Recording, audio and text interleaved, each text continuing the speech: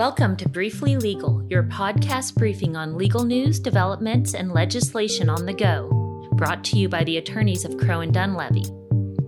The following should not be understood as or considered a substitute for legal advice. Visit crowedunlevy.com for more information.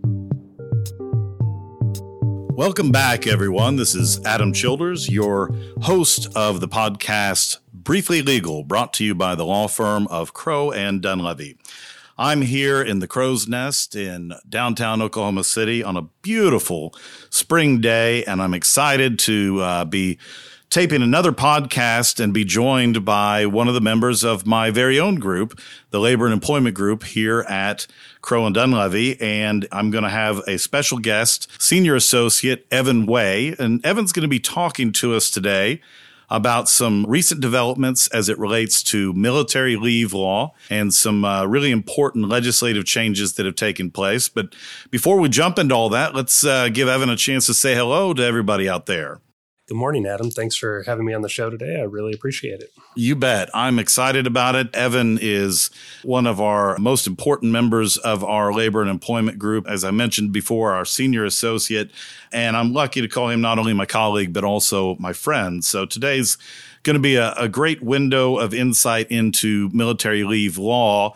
And before we jump into those recent changes, I want to give you just a little bit of background on Evan, and I think it'll help you understand exactly why Evan has a unique perspective when it comes to the intersection of the law and military issues. Prior to coming to Crowe and Dunlevy, Evan Way was with the U.S. Department of Defense for 10 years, and he has 18 years of military service in total, having been with the United States Air Force. He is currently a major and an aide-de-camp to the Adjutant General with the Joint Force Headquarters located in Oklahoma. All of that means that he is well-versed when it comes to the P's and Q's of military and the various laws that circumscribe it, but it also means that he keeps up with all the new developments as it relates to military leave law, and certainly does that in his capacity as an associate within the Labor and Employment Group. So, Evan, it's a fascinating area of the law, and one that, honestly, we were talking about this before, everyone sort of intuitively wants to do right by our troops and by those who serve the country in uniform. But that doesn't mean that they always get it right, because a lot of us just don't know the various nuances of the laws that are out there. Do you think that's fair?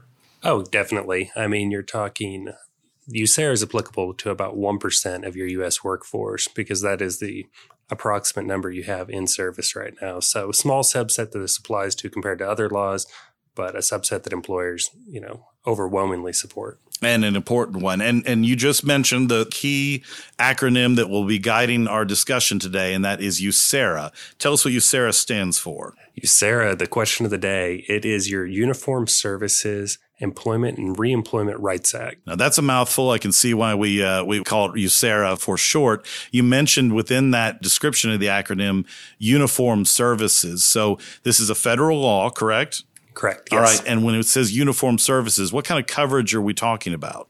So USARA applies to your uniformed services, which is your Army, your Marine Corps, Navy, Air Force, your Space Force, Coast Guard, but also your Public Health Corps and NOAA. And there's a distinction between your uniformed services and your armed forces, which is typically what people think of with your Army, Marine Corps, Navy, Air Force, and your Space Forces. Which means, yeah, exactly. You're talking about a wide swath of, uniformed services that are impacted. And I have to confess, I'm still not used to when, hearing that catalog here, Space Force, but it's fun to hear, right? It's new to me too. And I should make sure I don't leave out my Coast Guard brethren there, that they are also part of the armed forces as well. So absolutely. But that goes to the point that USARA covers so many different branches of uniformed services. And then talk about, we're used to the Americans with Disabilities Act, Title VII, FMLA have benchmarks for the number of employees that you have to have before it really kicks in. Sometimes 15 employees, 20 employees, even 50 employees. How many does it take to be covered by USERRA? USERRA is arguably the most liberal employee-friendly law out on the books. So having one employee subjects you to USERRA coverage. Just one employee will get you there. If that doesn't get the attention of, employer base, I don't know what will, because as you mentioned, there is no other federal statute that I am aware of that could give you that kind of coverage. And so if you haven't had a military member in your workforce before, the moment it happens, you are now a covered employer for purposes of USERRA. So let's talk about what that means. So if USERRA is applicable to your workforce, what are the rights and responsibilities, kind of the general framework that we're looking at? Your requirements are very broad as an employer, but you need to make sure that if you have a service member in the uniformed services, that you're providing them qualified military leaves of absence when they need to go perform that duty. And when they come back and they request to be reemployed, that you're reinstating them. Depending on the length of their service obligation will determine when they have to give notice, when they have to reapply for that position, and what kind of protections are in place for them. It's very fact specific, but broad 30,000-foot view. It means that an employer needs to grant those leaves of absences when requested, and they need to reinstate that employee when they come back. And built within that, there's this term called the escalator principle, meaning that where that employee would have gone, that needs to continue to happen. So if that employee's rights and benefits were going to continue to increase during their time away, you need to put them back as if they were there. Right. And that's a principle that is easy to mess up on, and without any malice in your heart, because you don't realize that unlike a lot of other federal statutes that allow for leave of absence where, whatever happens while they're gone, doesn't impact, their status, it's exactly the opposite under USERRA. And we were talking earlier, this has become a big issue, right? Because we've got some current litigation and cases coming out of the Seventh Circuit that are really pinpointing how big a deal that could be. Yes. So in the Seventh Circuit, it was a matter of first impression for the Court of Appeals if this rights and benefits provision of USERRA covered paid military leave, because that they offered other comparable forms of military leave from the employer, which was an air carrier. And this is a class action suit brought by a number of pilots saying that they should have received paid leave while they were gone, and they should have also been able to engage in the profit sharing plan while they were gone, because this particular employer offered paid jury leave and paid medical leave. And so the court, remanded it back to the district court to perform this comparability analysis, which more likely than not, the comparability analysis is going to be the next great frontier of litigation. Are you, as an employer, doing this comparability analysis between leave types correctly using the Department of Labor's, 3 factors to determine it? Yeah, and that's a huge outcome for employers, because you're talking about unpaid leave under USERRA that could be converted into a required paid leave if there are other benefits that stack up that should have been paid, at least if that argument is bought off on by the court. And you said that's an open question in the Seventh. Are there other circuits that are likewise debating this? So the Seventh Circuit has ruled on it, denied an en banc hearing. So if the employer wants to appeal it, it's going to go to the Supreme Court. The Third Circuit is interpreting the same provision of the statutes under nearly the same facts, and they haven't reached a decision yet. So if you have those 2 circuits, which are the third is likely to fall with the 7, you're going to have to really revamp your policies and procedures, because to be clear, USERRA does not require you to provide paid leave. The problem is if you provide leave for other comparable forms of leave, you may have a USERRA violation. And if you have a large number of employees that are members of the military, you may be facing what some of these airlines are through a class action lawsuit. Yeah, which could be a huge deal. There's got to be then some remedies that are available to those who make claims under USERRA. Broadly speaking, what are those remedies? Broadly, you have the right to return to your job, back pay, any lost benefits. You can request that they correct your personnel file. Any promotion opportunity that you missed out on because of a USERRA violation, you can ask to be considered for that promotion or reinstated to that promoted position. Retroactive seniority, any type of pension or vacation adjustment that needs to be in there. And if the employer acted willfully, you can get liquidated damages and twice the amount of your back pay. Okay, so there are some remedies, but there are some practitioners out there that question whether that is the full toolkit that should be available to sort of induce claims, where there are valid claims to be made. So that sort of segues us, I suppose, to some big developments at the state level, and that is the enactment of what is called the Oklahoma Uniformed Services Employment and Reemployment Rights Act, which means our acronym has grown even larger. Evan and I are loyal Sooner fans, and so we decided perhaps that we could shorten that up to the OU-SARA Act. We'll see if it takes off. Our Cowboy fans out there might disagree with us, but when it comes to OU-SARA, this is a brand new development. I understand it. When was the Oklahoma equivalent of USERA signed into law, Evan? Governor Stitt signed in OU-SARA into law on April 21st of this year, and it has an emergency clause in it, meaning that it took effect immediately upon his signature. So that means, obviously, when you use the emergency clause, there was a belief that this legislation was needed sooner rather than later. It would have otherwise gone into operative effect later in the fall of this year. So tell us, what is the OU-SARA meant to address? What changes are being made?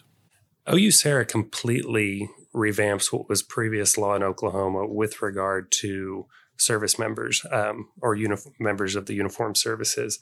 And at its heart, it really just mirrors the federal law and in many ways, but it clarifies a lot of the public employees and how their rights and benefits were afforded under USERA and what type of protections that were there. So it cleans up a lot of the language and ambiguities that were there before.